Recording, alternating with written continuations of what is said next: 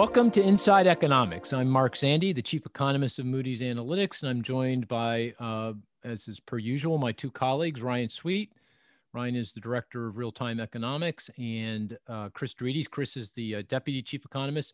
And I'm going to begin this podcast with a call out to my daughter. Happy birthday, Lily. She's my youngest.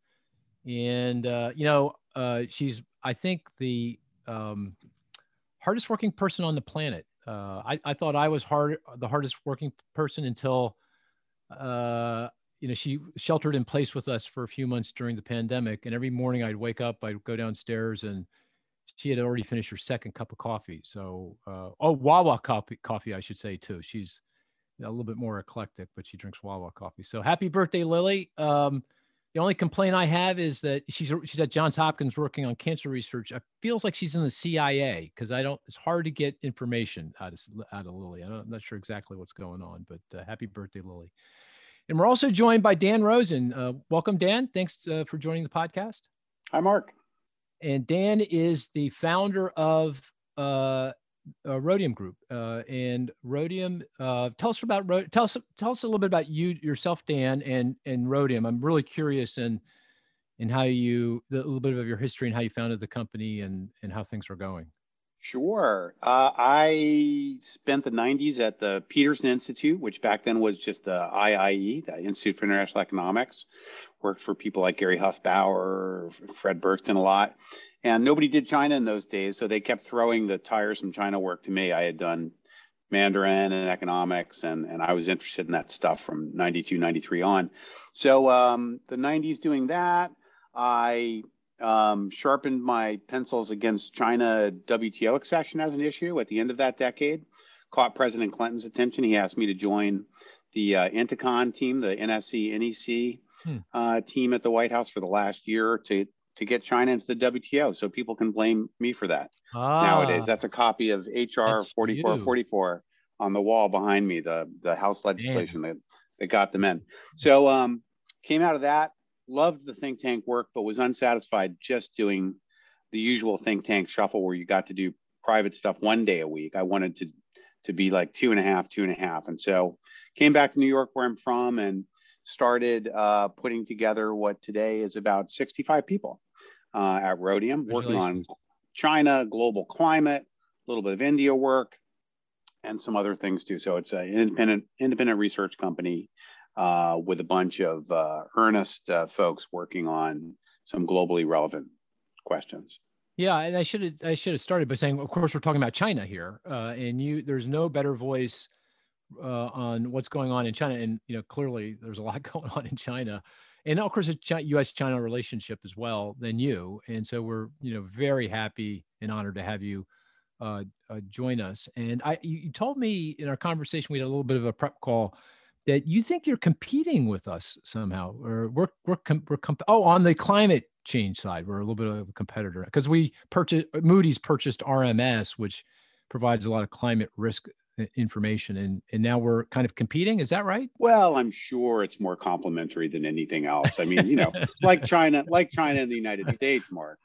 I'm sure, exactly. Right? I'm sure you're right. But my colleagues on the other side of Rhodium, led by Trevor Hauser, an extraordinary guy, have built some pretty powerful tools for looking at physical climate risk in assets against sea level, temperature changes, and other climate change vectors out into the future. So we have a few niches where we've gotten pretty good, and you're see you in the marketplace. Yeah, I'm a little nervous now. The competition, but we thrive on competition, right? This is America, so competition is good. I was going to say one other thing. What was it? We participate. In fact, we were on a 3-hour call today with the National Committee on U.S.-China Relations. Is it relations or relations? Yeah, relations. Relations. Yeah. And that's a really cool group. It's been around since the 60s. And I don't know if this is right, Dan, but they were involved with the mission, the ping pong mission under Nixon, the first kind of foray into China. Is that right? Do I have that right? Ping pong, played this crucial role of showing civil society that they're not, aliens over there with like three heads and blood coming out of their eyes. And back then, we didn't have diplomatic relations with China, right? That didn't happen formally until the end of the 70s, 79, in fact.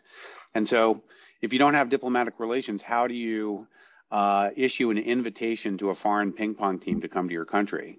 And so it was left to a civil society organization, the National Committee, to be the host organization for this people-to-people exchange. And the rest is history, kind of.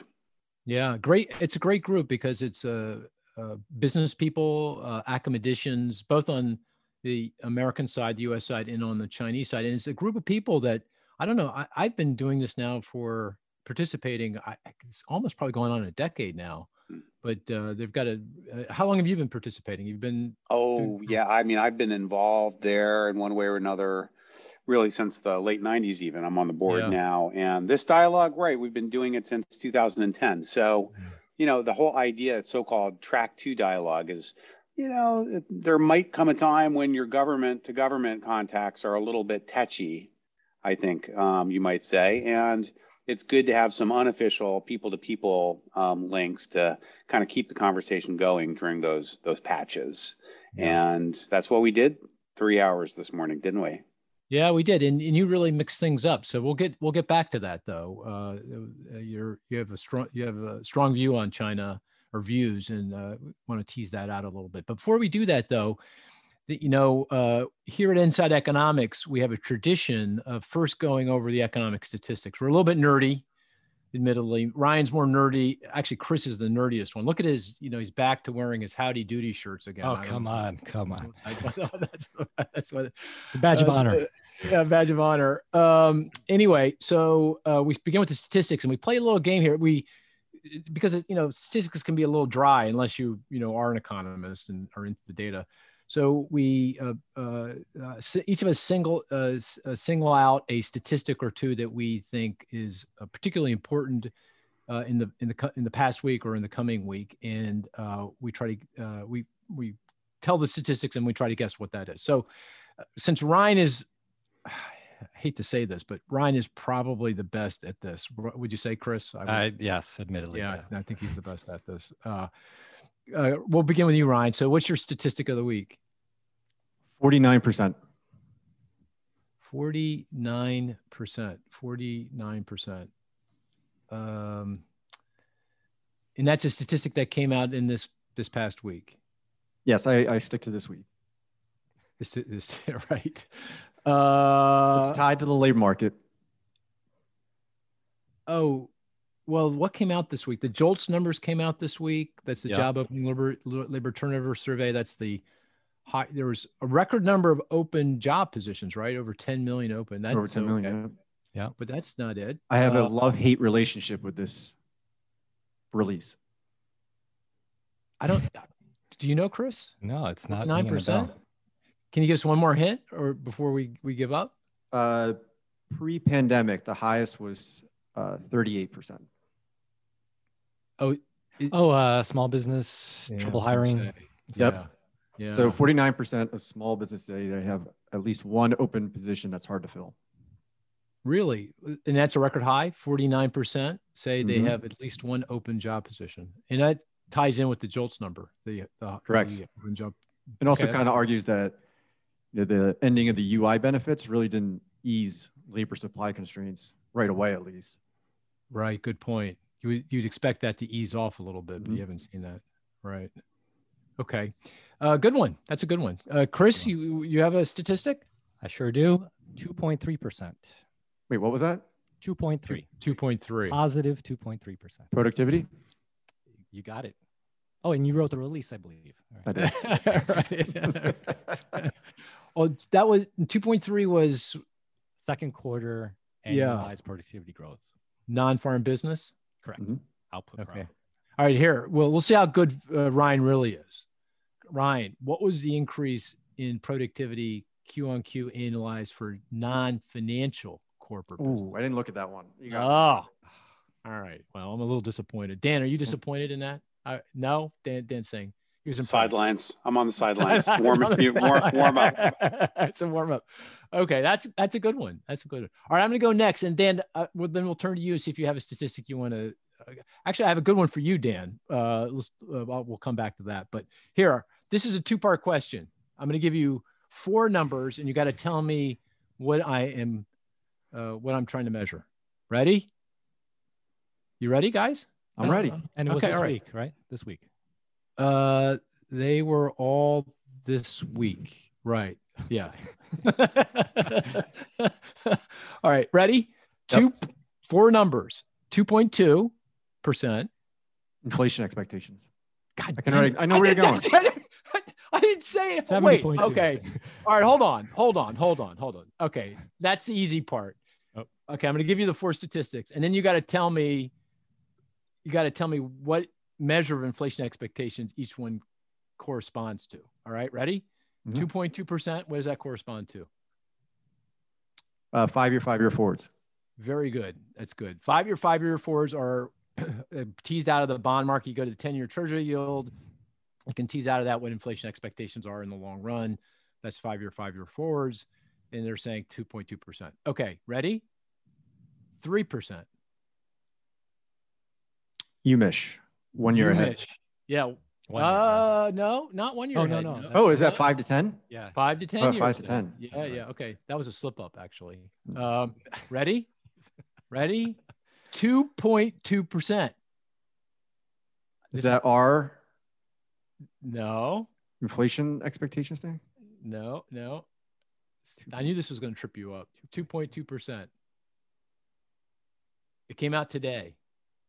You may not have seen. Oh, is this one of the Philly Fed survey Yes. professional forecasters? It is indeed the Philly Fed professional survey, which, by the way, I think I've said this before. I'll say it again.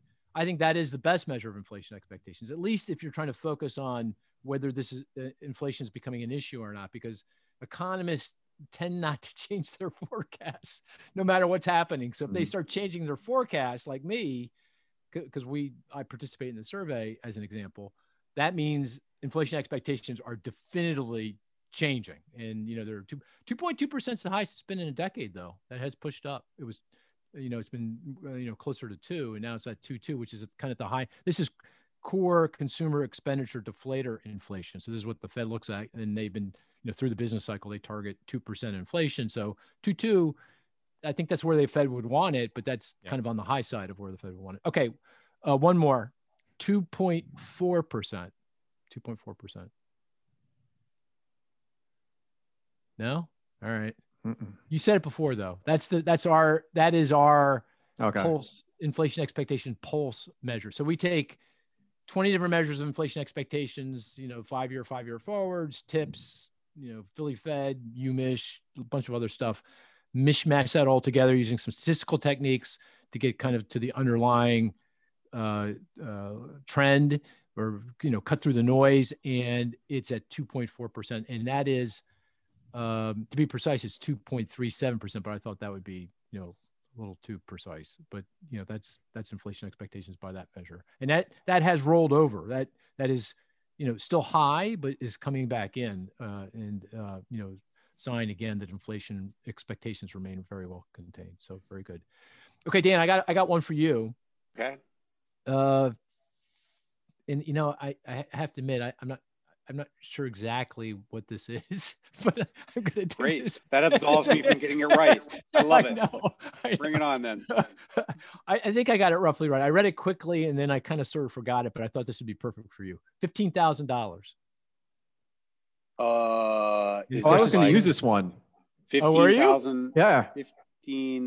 $15,000. Yeah, $15,000. I mean, it's arguably sort of a Chinese PPP per capita income level, for one thing. You're overthinking things, Dan. You're overthinking. Oh, things.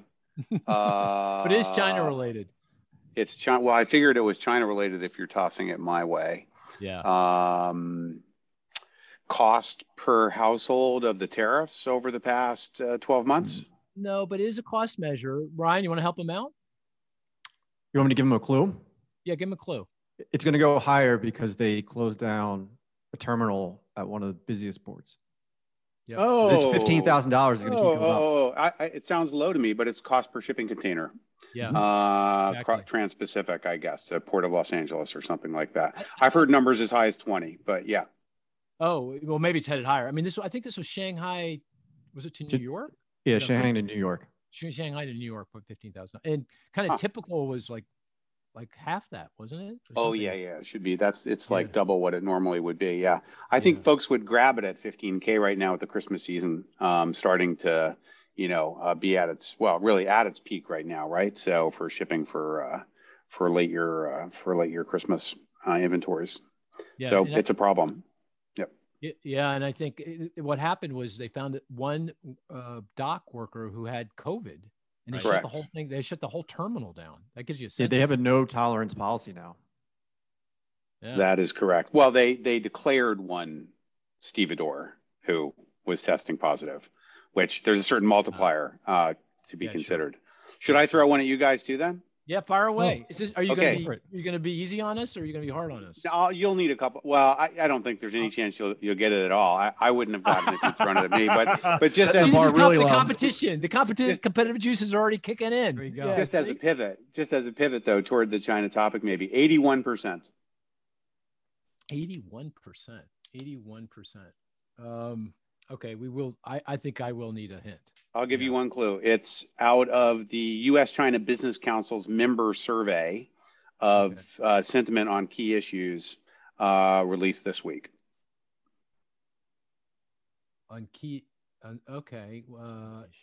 Something that came out this week, 81%. I want to say 81% of the respondents say, because Chinese inflation statistics came out this week, China's inflation is going to accelerate from here, something to that effect. Yeah, no, these companies don't talk about serious stuff with the U.S.-China Business Council, but it is somewhat or very concerned about China's information flow and technology security policies. Yeah, okay, you're right. That's a much better. We're never going to get that one. No, but although that makes a lot of sense. That makes a lot of sense. Sounds low to me. Yes, that sounds low, right? Show me the 19% of people who aren't concerned, right? Yeah. So are you concerned, Dan? Are you concerned? Is it how would you have answered that question? Am I concerned? I mean, I'm not concerned because that was my expectation, that people would be freaked out by the things that are happening. And I've been arguing for some time now that the direction things were taking was problematic from the perspective of private firms trying to run their businesses. And so I'm not concerned to the extent that my perspective looks prescient at present. But if I were, if I were hoping for strong, sustainable, predictable Chinese growth and its relationship to global conditions too, I'd be very concerned about what we've seen over the past month. Yeah. And we'll come back to that in just a minute, or just a few minutes, because that's an important subject to tackle. I do want to say that we do poll listeners to the podcast, and you can go to, for example, where do they go, Ryan? Economy.com. And if you go to economy.com, you see a button for Inside Economics, and you'll see it right there at economy.com. And we ask, what do you want us to talk to the listener? What do you want us to talk about on the podcast? And China is far and away the number one topic that people want us to talk about. So it's, definitely top of mind. So I wanted to kind of begin. So we're now moving into part 2 of the podcast, and this is the big topic being China. And thanks again for, participating here. I guess should we do the disclaimer? Oh, go ahead. You do the disclaimer. This is your show. I forgot it. All right. Ryan is being very cautious, and he suggested that we just let everyone know, but I'm sure everyone does know, but just to make sure that we are not in the rate, we're part of Moody's Analytics, which is independent from the Moody's rating agency. So these are the views. This has nothing to do with the rating agency. So this is Moody's Analytics, but I think that's wise to do here, given the sensitivities. But I wanted to begin the discussion by framing it this way. I think it's fair to say that China has been vilified during the Trump administration. Certainly, even before the Trump administration, there was a lot of hand-wringing about China, going back to the WTO and the impact of China's entry into the world marketplace and the impact it had on U.S. manufacturing. A lot of really good academic research, showing, connecting the dots between the hollowing out of big parts of U.S. manufacturing in China. So there was a lot of angst about China even coming into the Trump administration. But, obviously President Trump took that to a whole nother level, tit for tat trade war, which, by the way, I think did a lot of damage to the entire global economy, but also to the U.S. economy. It was, struggling in 2019, coming into 2020. Even prior to the pandemic, I think we were having some trouble. What the efforts to restrict American companies' ability to do business with Chinese companies. Huawei, is the name that comes, to mind. But there was, many others. And then, of course, the thing that really vilified China was over the pandemic, blaming, just point blank blaming China for the pandemic. So China in the minds of Americans, I think, certainly its stature has been significantly diminished. It's been vilified. Let me ask you, Dan, this question. Do you think I've characterized things correctly? Do I have that right? And is it fair? Should we think of China in that kind of a light? How do you think about it? This has gone back and forth through like 5 cycles since the American Revolution, actually. And I mean, just think the 20th century, you have both the vision of the yellow peril of millions of people in Mao suits pouring over the berm, right, in the Korean War sort of thing, versus Pearl Buck's Good Earth, this vision of the noble agrarian Chinese farmer who just wants to be left alone to, ponder Christianity and consider,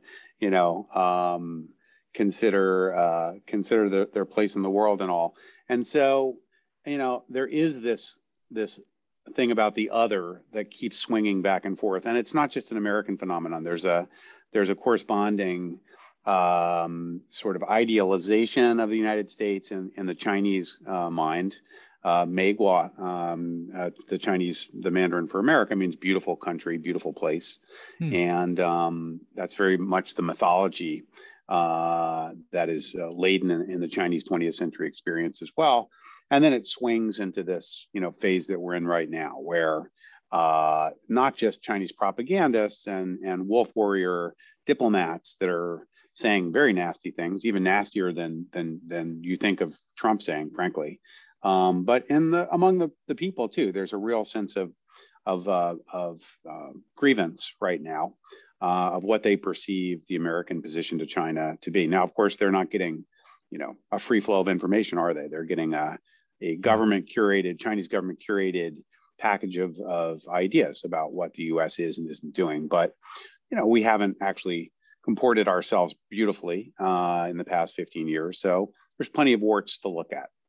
But so I think it's a two-way sort of weird marriage that's gone back actually a couple hundred years with these odd swings. Oh, that's an interesting way of thinking. I hadn't put it into that broad historical context. So you think it's just a dynamic that, if the future is consistent with the past, that, this will swing back at some point. I certainly hope so. Right. I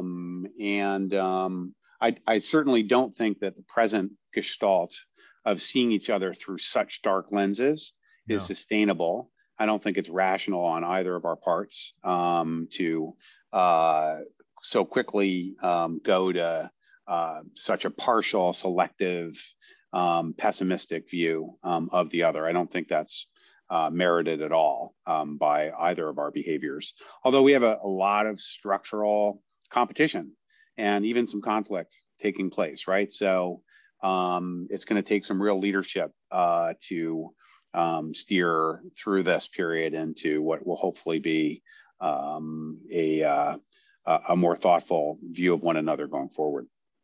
Yeah, hopefully that day sooner rather than later.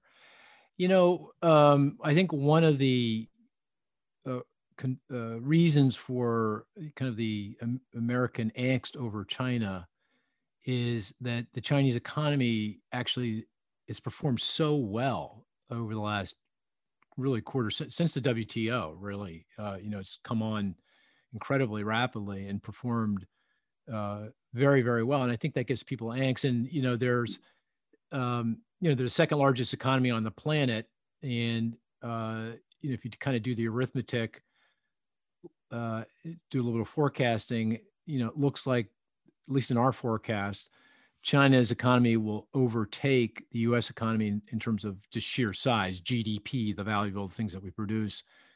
Sometime in the late 2030s, something like that. Do you guys do at Rhodium explicit forecasting? Do you have like a projection for like Chinese growth next quarter, next year, over the next 10 to 15 years? We're not competing on that one. We don't have a professional grade forecast product. We don't think of ourselves as offering a forecast service per se, but we do a huge amount of analysis around the outlook for China's growth that we kind of bundle into the broader contextualized views of the future we have. And we spent a lot of time looking at China's growth potential, trend potential growth outlook. In several studies, we've written that up. And, let's just kind of start there, I guess. I mean, a few things. First of all, you're right. I think it's China's extraordinary growth is one of the factors that drives some anxiety, economic, strategic, and otherwise, right, in the United States and elsewhere. But, China started this journey in 1978 in today's terms at about $300 per capita income for every man, woman, and child in the country, about 1/4 of what Nicaragua was at the time. So if they had only been at Nicaragua levels of welfare, which was terrible in 1978, then their GDP growth average to today would have been about 4% on average annual, rather than the fabled double-digit, juggernaut that China delivered. So, if you start so immiserated as China did, you can't help, as long as you just stop shooting yourself in the foot twice a day, but turn in an extraordinary performance for a long time. And, that has brought them to, the 17 or so trillion dollar status they're at today. But looking ahead, right, beyond the medium term, we want to use like a growth accounting framework, I guess, right? And there's just three channels. There's demographic, there's capital formation, and there's total factor productivity. And I think folks have really come to appreciate how serious the demographic outlook is this year. Just released China 2020 decadal census data showed rapidly declining birth rates, nowhere near the replacement rate. By 2060, those numbers suggest that Nigeria will have a higher population than China in real terms. So demographics is contributing zero, let's say, to China's GDP growth potential out over the next decade. Well, wouldn't you even say it could be even negative, right? I mean, would be negative if it weren't for the education enhancement of the of human capital potential, right? Yep, right. So when you consider that 900 million of those 1.4 billion Chinese are still deeply inadequately educated, there is a lot of catch-up potential on the demographic channel to do better than zero, but not much better than zero, I would say, right? So then you turn to capital formation, right? Capital stock build out. And we get into big debates with people like my colleague, Logan Wright, who works on China credit dynamics from Hong Kong. He and I have written about this quite a lot, but, China pulled a lot of investment forward in the long arc cycle, right? And sort of prematurely built out its property sector, overbuilt its infrastructure and whatnot. And so it's pretty hard to explain why capital stock value, annual value, should grow from the level it's at right now, which is already like $8 or $9 trillion a year of annual investment. How do you grow that number while fixing the horrendous incremental capital output ratio that they're grappling with, which a decade ago was, 5 or so.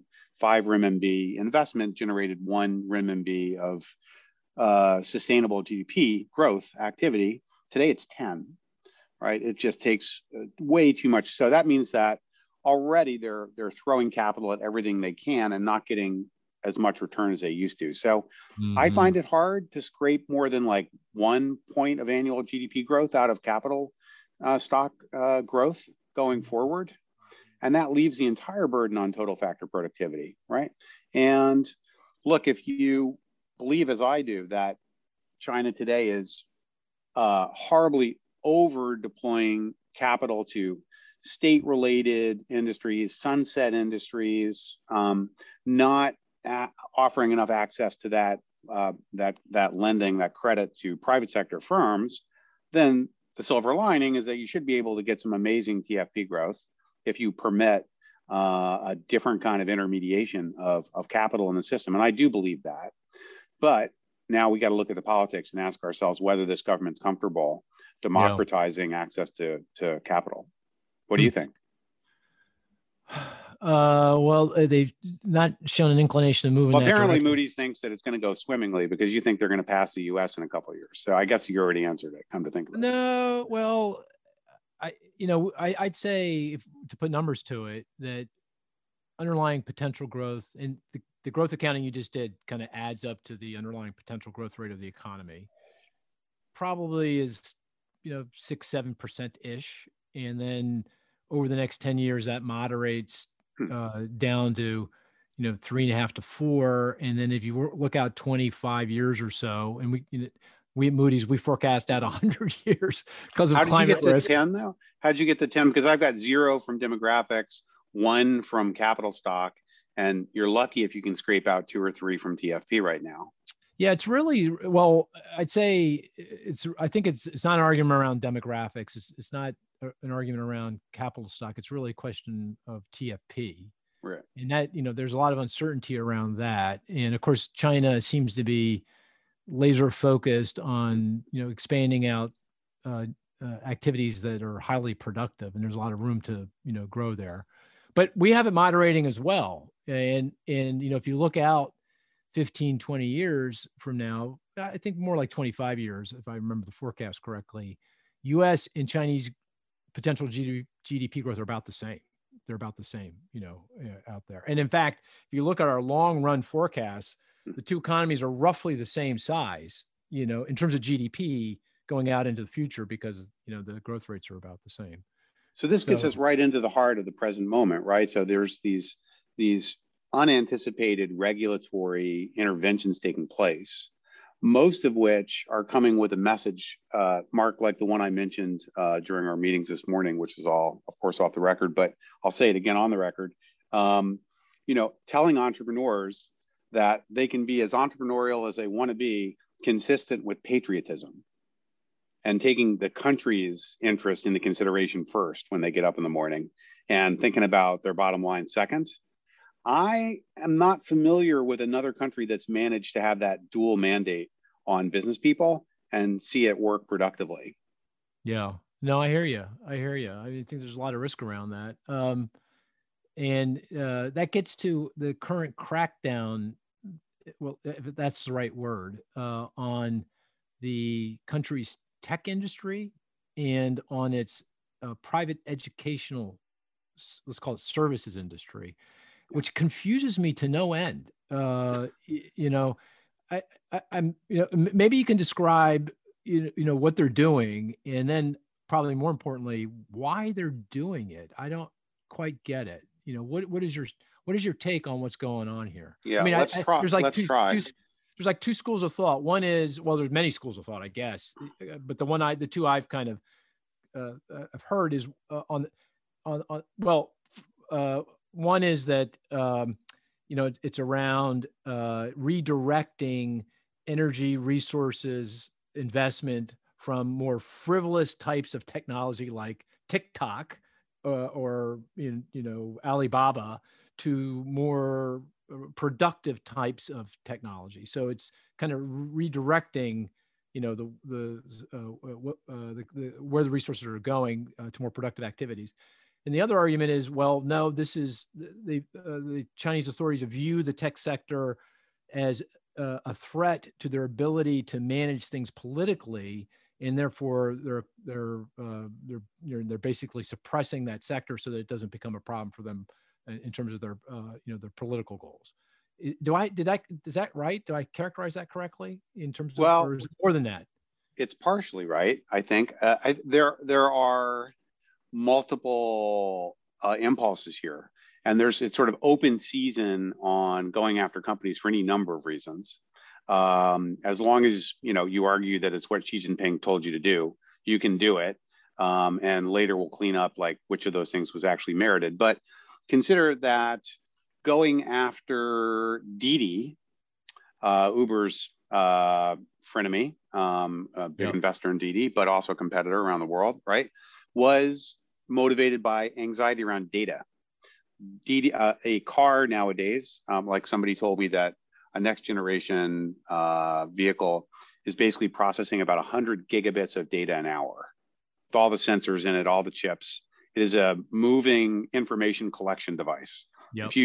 If you think that somebody can see too much about you because you have an iPhone in your pocket, imagine having 30 iPhones in your pocket, and that's what you're doing when you're driving a Tesla, I guess. And so it occurred to somebody that letting Didi run unleashed is opening up a lot of national security peril around data stuff. So there's data.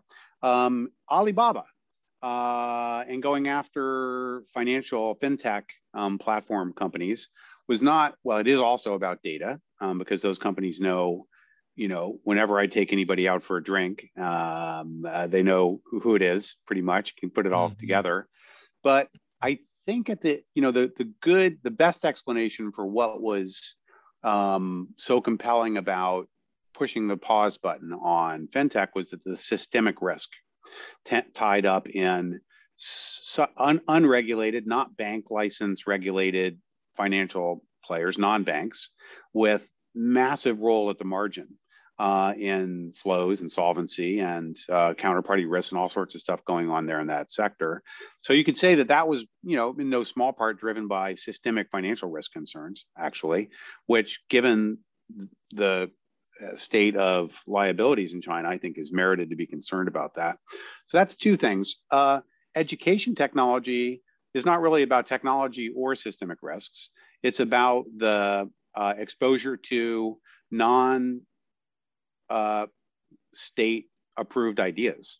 Yeah. Really, these are private education entities, and authorities are intensely worried about their ability to control and influence the flow of ideas, and how people will react if they get heterodox views on what to think about minorities within China, or about how to interpret, the American behavior abroad or something like that. And so that's a very different, even more worrisome in a way, motive to want to put a leash on those kinds of companies. So that's three totally different impulses explaining these extraordinary regulatory intrusions. And yes, they all contain political considerations. There's almost always some next generation national security worry about how companies can, affect the national security interest. And we haven't even gotten yet to sort of competitiveness concerns about how Beijing tries to keep the scales tipped the right way to make sure that Chinese companies have a shot at being dominant in emerging and foundational industries like new energy vehicles. I guess some of those reasons are perfectly understandable, and they're motivating policymakers here in the United States, right? In Europe. Yeah. So it's not like this is just a Chinese, phenomena. This is a global phenomena where governments are nervous about tech companies and the power they have over lots of different dimensions of our lives. In terms of fintech, there's, we've got here in the United States, the SEC commissioner saying, crypto is the Wild West. It's a problem. We got to do something here. China, and crypto was on the list. One of the first chickens that was killed in China too, arguably because it was so energy intensive, because it wasn't productive activity. It had no benefit for the common man, that sort of stuff. So there are antitrust motives out of Beijing. There are energy and carbon intensity motivations as well. There's all those things. And you're right many of them are present in Washington or Brussels or Berlin or somewhere else as well. Not the information control ones in order to keep everybody, orthodox as opposed, in terms of communist ideology. That one is not present. But for the others, it's not so much the concern among regulators, but the manner in which it's being done. I see. That is so worrisome, right? And meaning it feels kind of capricious. It seems personal. What do you mean by that? It's not being done in a predictable rule of law based manner. Chinese institutions, right? The ability, even in the U.S., the ability of our regulators to separate. We debated this all through the Trump administration, right? He was very much taking liberties with traditional due process in America, and the ability of businesses to have a chance to weigh in with the regulatory bodies before the government just announced that everything was going to be hit by a massive tariff, or that the businesses they were doing were now on an entities list and you weren't allowed to do business with anybody in the world. Sometimes in the middle of contracts, such as when President Trump ordered GE to stop shipping aircraft engine, the last 9 out of a 39 engine contract to China, just pointless, right? Pointless. Yep. And so, I think at the end of the day, our greatest asset is our institutions, the predictability in the marketplace for businesses that, if government doesn't like this, they're going to have to take the necessary steps and measures to talk to me about it to some extent. And if they don't, I can challenge it in a court of law. I can get an appeal and I can get the law turned around. And even Chinese companies in America have managed to get themselves off some of these entities lists, get some U.S. federal government decisions overturned, because we are so enamored of rule of law. And it's a lot of lawyers slowing things down in the short term, but in the medium term, it's so much more productive than the Chinese government saying the entire education services industry is now nonprofit overnight. Yeah. Almost $1 trillion of equity wiped out. And for what? With what impact assessment to back that decision up? Yeah, good. These are all great points, and we don't have a whole lot of time with you, and there's a number of different things I want to get your views on, but including U.S.-China relationships, the Biden administration.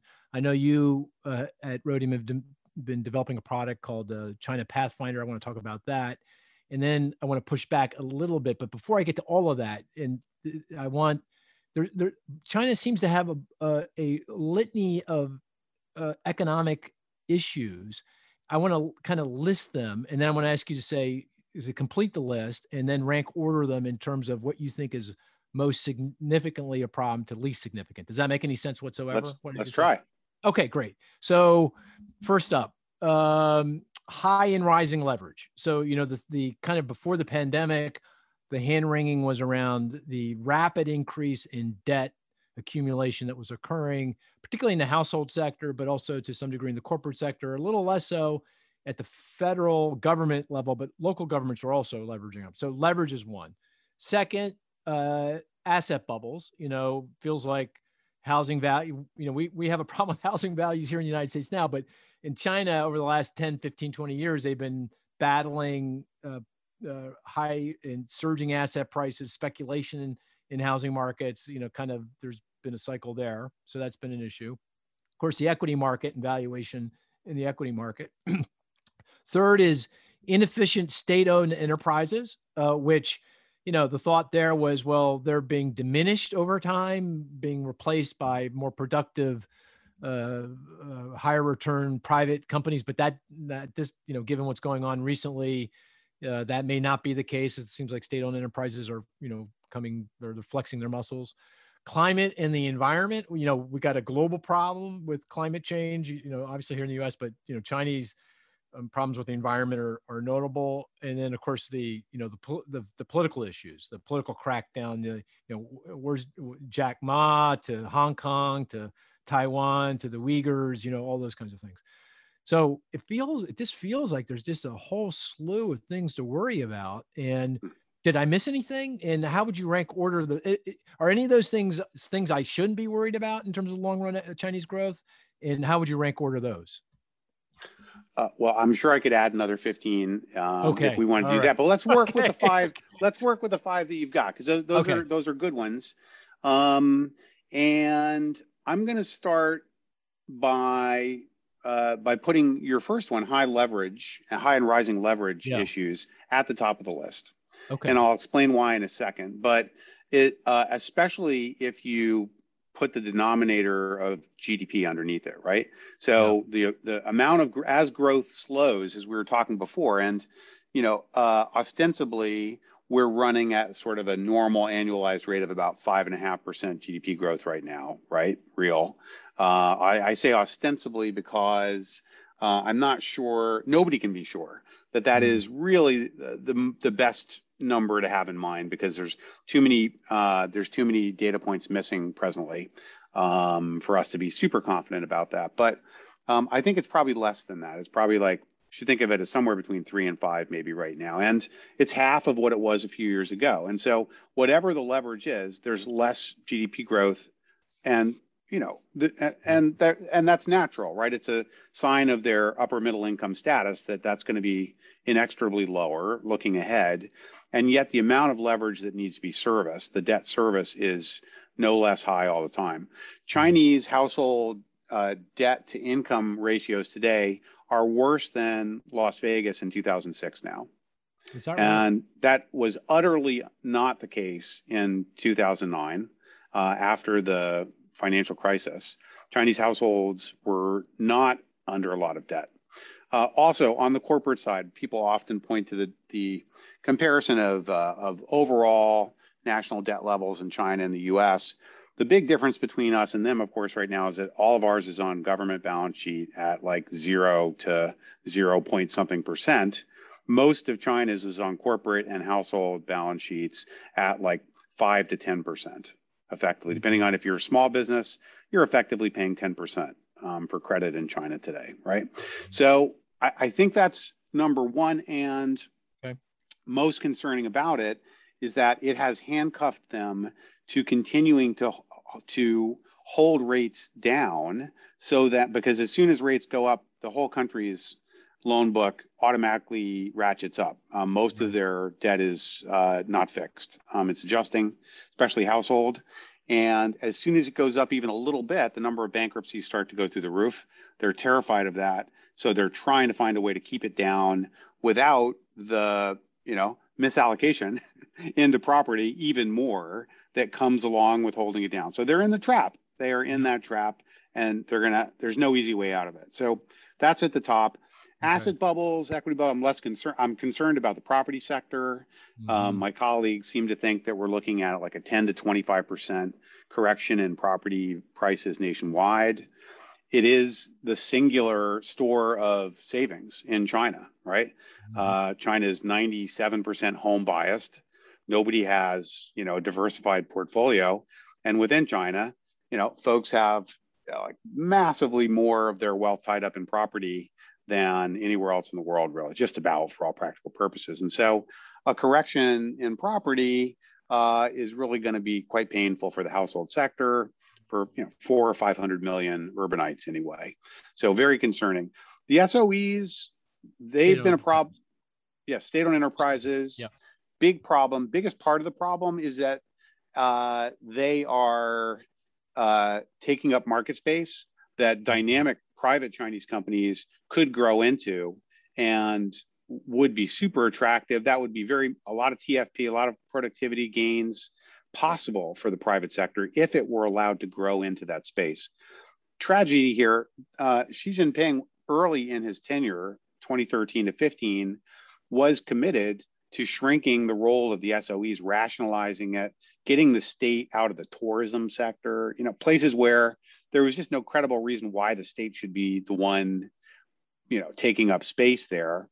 And that process was very much put on hold because the state wants to control the demand function. And it's easier to do that if you've got such a big state sector. So look, as long as government gets back to telling folks we have a 15-year timetable to start to move the SOEs out and let private in, people will be tolerant of that if it has credibility, if they believe that, because China had a great track record, right, of gradually growing out of its mess, didn't need shock therapy, unlike other parts of the world. And so I'm willing to believe it, but they got to prove it to me again that they're really willing to do that. So climate, we're all in the same boat. Political issues. Also, if China offers me a credible transition plan of where it's going to start rationalizing the role of government, I'm willing to be patient. And so it all comes down to credibility. But that first one on your list, Mark, the leverage problems, there's just no way out of it. And it's not a long-term or even a medium-term issue anymore. Evergrande, biggest property developer in the country, is, halfway to going belly up. They have as much liability as Greece, close to it. One company. If you could add one more to the list, what would it be? One more concern. And if there's none, it's okay. I just was wondering if there was something that immediately came to mind.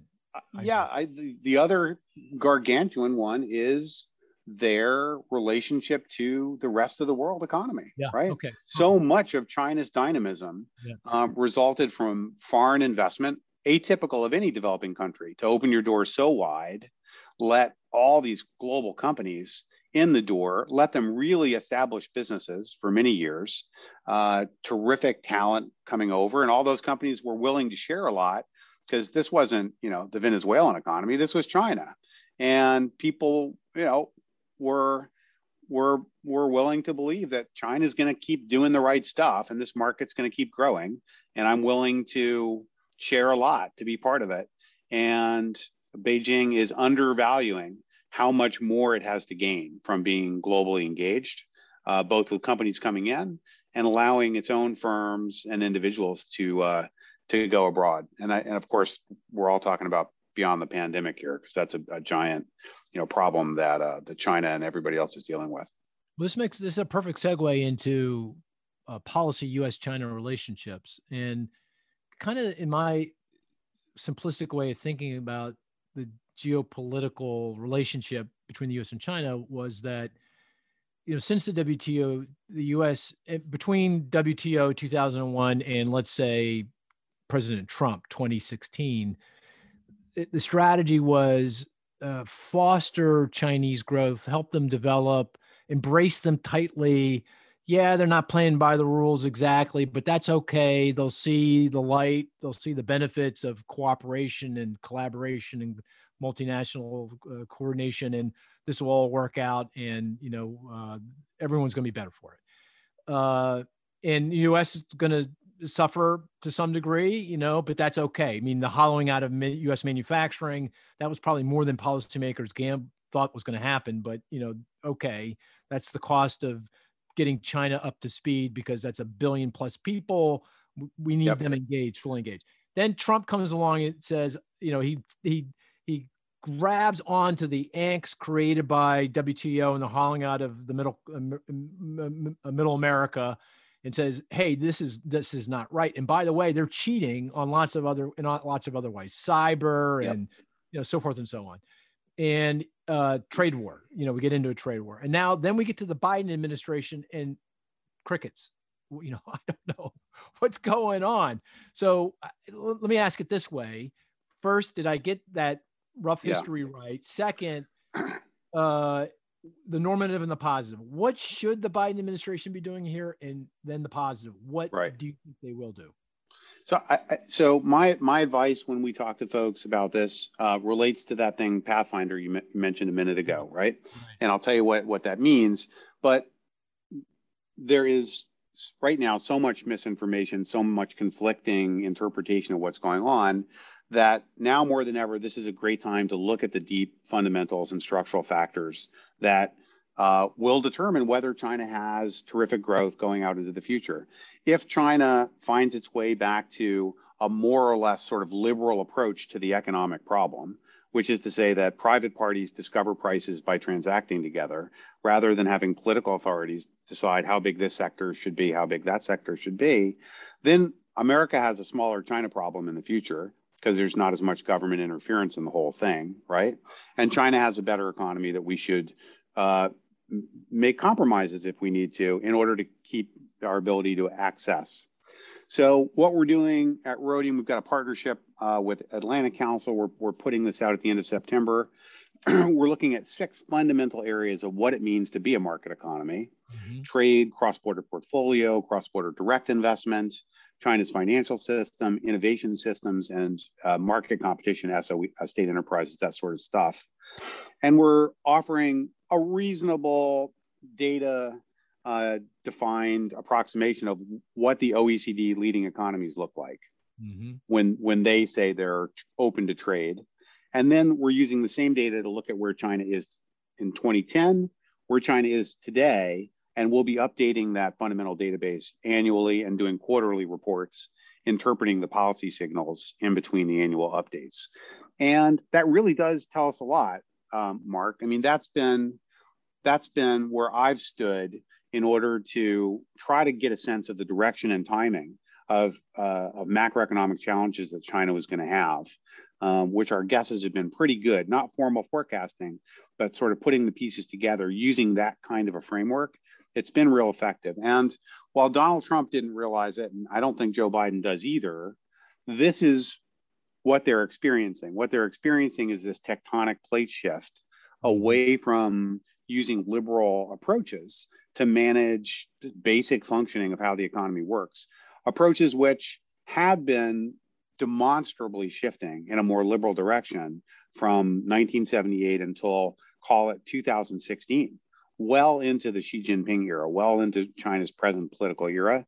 There was still evidence of serious effort in Beijing to take the next step, to keep moving away from relying on just politics and let private motivations lead the way forward.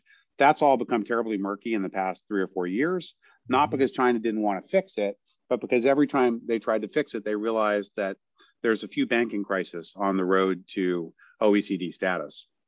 And they stopped halfway and decided whether they were really ready to go through that painful metamorphosis. So that's where we are. And I think folks in DC are, for starters, kind of taking a sort of precautionary principle approach here.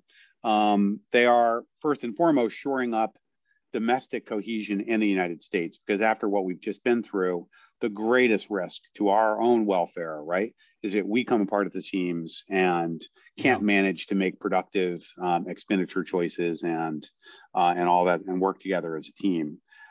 Secondly, to be realistic about whether China's capable of bringing very much to the table right now in a big international negotiation. So how do you have a strategy to negotiate with somebody when you're not sure whether they're closing their doors or opening their doors? I mean, I don't think most of our close Chinese friends, Mark, can be confident about where Xi Jinping is taking this thing. And so I think it's actually prudent for the Biden administration to hold back a little bit on putting its strategic cards on the table until we get a little more clarity out of Beijing in terms of what we're supposed to make out of all this. And then the third thing that Biden's doing that I give him high marks for is burden sharing with other open market economies that have the same underlying welfare problem we have, given the fabric of our market approach to things.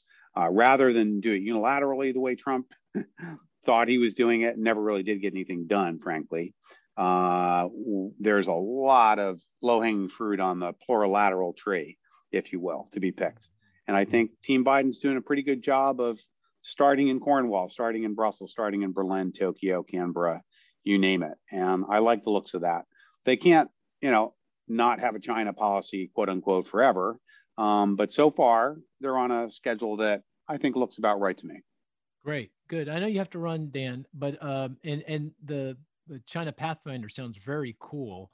I'm a little nervous about what it means for our competition with each other. So, but it sounds really, really cool. I can't wait to see it. Hopefully, I get to get a look at it.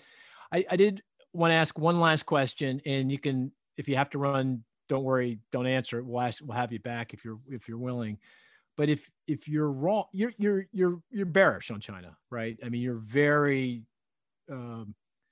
you're I don't want to say very pessimistic, but maybe that's what I should say. You're pessimistic about China. If you're wrong, why would you be wrong? Yeah, let me say I'm still bullish on China on a centennial basis. Okay, fair enough. Okay, I'm just a little concerned about the next, 20 10 years. Yes, okay. Yeah. If I'm wrong, there's three ways I could be wrong. Number one, we're not out of the woods in America yet. It hasn't been that long since January 6th. We have an awful lot of remedial work to do out here in the democratic world. And, I guess my best stump speech line is that market democracy is still the worst of systems except for all the others. Right. Now, is that actually still true? Right. We have a little bit of a burden to prove that as bad as these problems are in China, ours are not even worse. And I think we're going to demonstrate that. But, who can say I'm not a political scientist. I can't say for sure, number one. Number two, social capital, this, ineffable thing, which cutting edge economics would like to put a better value on. To me, it means our 1.4 billion people really willing to be patriotic while they're trying to be entrepreneurs. And if, propaganda tells us over there that the people of the People's Republic are happy to go through some fallow years, if that's what it takes to sustain party leadership and the Chinese model, then we will be surprised by the resilience and tenacity and willingness to stay put and not try to get capital out of the country, all the sorts of things we'd expect out of Argentina, right? So China might be special. This one might be different a little bit. And then the final point before I take off, Mark, and it's been great to be with you. Thank you.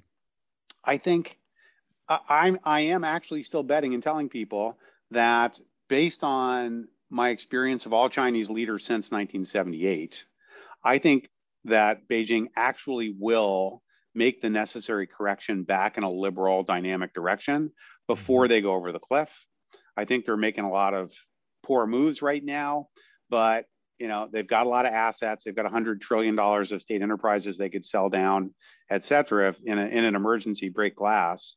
And they're not entirely out of options yet. And I do actually think that we will see a shift back to a more productive set of choices well within my career. Hopefully that means they've got 10 years to work with or something like that. And so I hope I am, telling our clients that as well, that, you need to be keeping your head well down in the foxhole at present. There's a lot of pretty weird stuff happening, but don't, sell off all your beachfront property. Some of that stuff's going to be worth something if you can hang in there a while. Well, thanks, Dan. Yeah, you've been fantastic, and what a great conversation. Really appreciate it. Thank you for coming on. And I'm going to ask Ryan and Chris to hang on because and Dan, you should listen to what they have to say sometime later tonight or over the weekend. I want to get their views on what you just said. So we'll get those reviews. But well, like your wife, Mark, mine is going to make me listen to this all over again, and she's going to critique the whole thing. And so when we do that. Okay. Take care, guys. Thank you so much. Okay. That was, I thought, an amazing conversation, covered a boatload of ground. What do you guys think? Ryan, what is your thoughts? I mean, I'm really curious, obviously he's very pessimistic about China's growth prospects. And I thought our forecast for China was on the conservative side, That's what I thought. Yeah, but he was challenging that, right? He was saying much slower growth. So what is your perspective? What are your thoughts on what he? Are we looking through the pandemic? Yeah, just whatever horizon. His horizon is, next 5, next 10, 15, 20 years, whatever horizon you want to take. Oh, I mean, the next few years is going to be really rough on China. I mean, just look at now with the pandemic and everything. But beyond that, I was optimistic until I listened to everything he had to say. And then I turned much more concerned that, my optimism is, I'm on the other side of the pendulum than Dan is. I guess the concern, I mean, you hear all the reports and the anecdotes that their shift to the 3-child policy isn't working because it's just too expensive to raise children. Rental prices are through the roof. So I guess, maybe I was optimistic that the population wouldn't be as big of a headwind. Yeah. So, if you take our forecast, going back to the numbers, and let's say we're 6-7% potential GDP growth in China today, we have that steadily trending lower. And let's say 20, 25 years from now, we're down to, 2.5 to 3%, not far from the US potential growth rate. Would that forecast be consistent with your thinking, or would you take the upside or the downside to that forecast? No, I'd probably be close to our forecast. You would be. Yeah. Okay. Even after all the things that Dan was saying. Well, that was pre-Dan. I was comfortable with forecast. Post-Dan. Post-Dan, you're still digesting it. Yeah, I'm still trying to, we might be a little too optimistic. Yeah. Chris, what do you think? What's your reaction to it? So I liked his framework, right? Breaking it down into the demographics, the capital and capital deepening and total factor productivity. And actually, I chose productivity because I thought that would be the key statistic here. So I am a believer of his forecast of the pessimism to a point, but I think he kind of came around at the end when he said things won't go off the cliff, right? So my expectation is things do slow down. Productivity does decline. GDP growth declines as well because you're not getting any growth from demographics or capital deepening. But then there will be a renaissance. There will be some loosening up, right? It's cyclical, and we'll get a productivity boost at some points. And that would make it consistent with our forecast. So I guess it's short-term pessimism, longer-term optimism, or more optimism, I guess. So Chris, you're saying your forecast, your outlook would be consistent with our baseline forecast? In the long run. I think in the short term, yeah, I think he's probably right. Productivity is going to slow down given these, presuming that this crackdown continues for a while. There could be some damage, but then I think cooler minds will prevail, and we'll get a bit of a productivity boost consistent with our forecast. Right. So it sounds like both of you would argue that our forecast for the next several years, 3, 5, 10 years, might be a little on the high side, given all of these headwinds that we were discussing throughout the podcast. Right. Yeah. Okay. He convinced you. Yeah. I think fundamentally, the thing that makes the U.S. economy, this is reflecting home bias, right? Because I am an American, so it's hard not to cheer for the home team. But the thing that makes the U.S. so exceptional is the rule of law. That, at the end of the day, if you disagree with something that the government is doing, there's a process, an adjudication process. It sometimes doesn't work as well as one would like, and there's a lot of uncertainty around it. Take the rental eviction moratorium, right? So as part of the pandemic response, the federal government has put a moratorium on rental eviction and has continued to extend that rental eviction moratorium. And there's a lot of questions about the legality of that. And it's been challenged in the courts, and the Supreme Court is now ruling on it. But that, that may not be perfect, but that's a process. It's a well-defined process that adjudicates on, these kinds of questions that we have. And that's what makes our economy, I think, such a good place to invest in, right? Because, you know that there are rules, there are laws, they're clearly articulated. And if you get into an argument with somebody over something, including the U.S. government, there's a process to figure that out. And you can price that in, right? There's a cost of doing business in that adjudication process, and you put it into your prices, and, you move forward, and, it leads to more stable kinds of environment. And that's the environment that's necessary for good long-term investment. And also, people wanting to come here and put their money here, right? Because they know that, it's money good. Yeah. If I buy a house in Riverside, California, or I, plunk down money into a checking account at JP Morgan in New York, or I buy a condo tower in Miami, that's mine. And, no one's going to take that away. And, I know the rules. So I do think that makes us very special. I mean, there's other economies like that too. A lot of, developed economies have the same kinds of rules of law.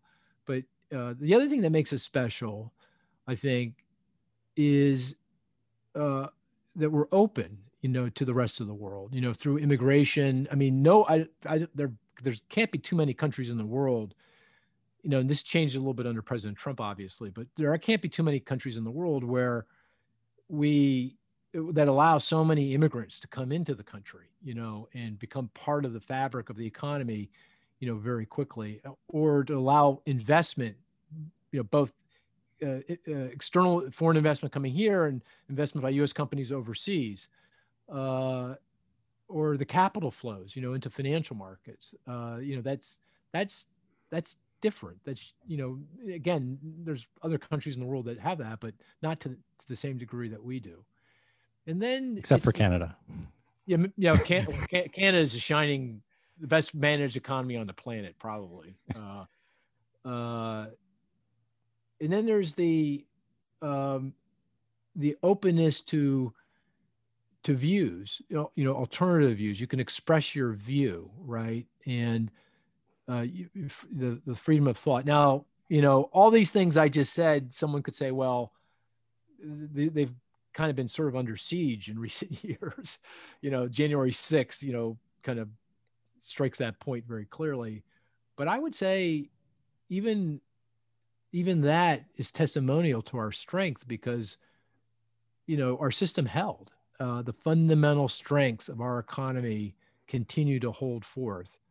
And, I judge other economies in their long run potential from that prism, from that context, from those strengths, those fundamental things that make our economy tick. And, from that prism, yeah, I think it's reasonable to worry a bit about, how the Chinese economy is going to unfold here and over the foreseeable future. I think that is a reasonable concern. I was surprised that he didn't bring up supply chains, given, everything that's going on with the coronavirus and businesses, kind of reshuffling their supply chain rather than putting all their eggs in China's basket, going to Vietnam, Malaysia, things like that. I think he kind of did that. Yeah, he did. Because remember I said, well, what thing would you add to the list? Oh, yeah. You're right. I mean, it's kind of a catch-all for, that kind of investment. Gotcha. I think. Yeah, so I think that's where it's more than, he was talking about more than that, but I think that's, a big part of what he was thinking. Okay. We covered a lot of ground. I thought that was very useful. Hopefully your listeners thought it was useful. And we'll come back and revisit. And great guy, a really thoughtful fellow. You can see why he's so successful. He's really has a good grip on this, and provides a lot of insight. Maybe what we should do, though, just to round things out, is get a China bull on, to hear the other side, and we'll see if they, if our views swing after that. There's not as many out there right now, China bulls, but I'm sure we can find someone who can who would fit that bill. Anyway, anything else, guys? Anything else you want to talk about before we call it a podcast? No, you guys are good. Yeah. Did you get Lily for her birthday? What did I get Lily for our birthday? I haven't consulted with my wife yet. Oh, you're hesitating. Podcast. No, wait. You know what it was? We were supposed to go down to Florida, because this is tradition. We go down to Florida. We have a home in Florida, and she brings the same 3-4 friends that she's been bringing down for the last, 15 years. They all come down. But we were supposed to be down. I was supposed to do this podcast from my home in Florida, but we decided not to go because of the tropical storm. It's going to wash out the weekend. And I've taken 2 business trips so far, since we started up again, on the post-pandemic period. And both times my flights were canceled. It's a mess out there. So I didn't really feel like getting on a plane again. But that was her present, to take everyone down to Florida. Anyway. And a present for me too, because I get to be with her on her birthday. So that was all good. Okay, very good. So thank you, listener. And again, reminder, go to economy.com, go to Inside Economics. There's a little button there, and vote. Let us know what you want us to talk about. You can see we're listening very carefully to what you're asking us for, and we will oblige. So with that, thank you very much.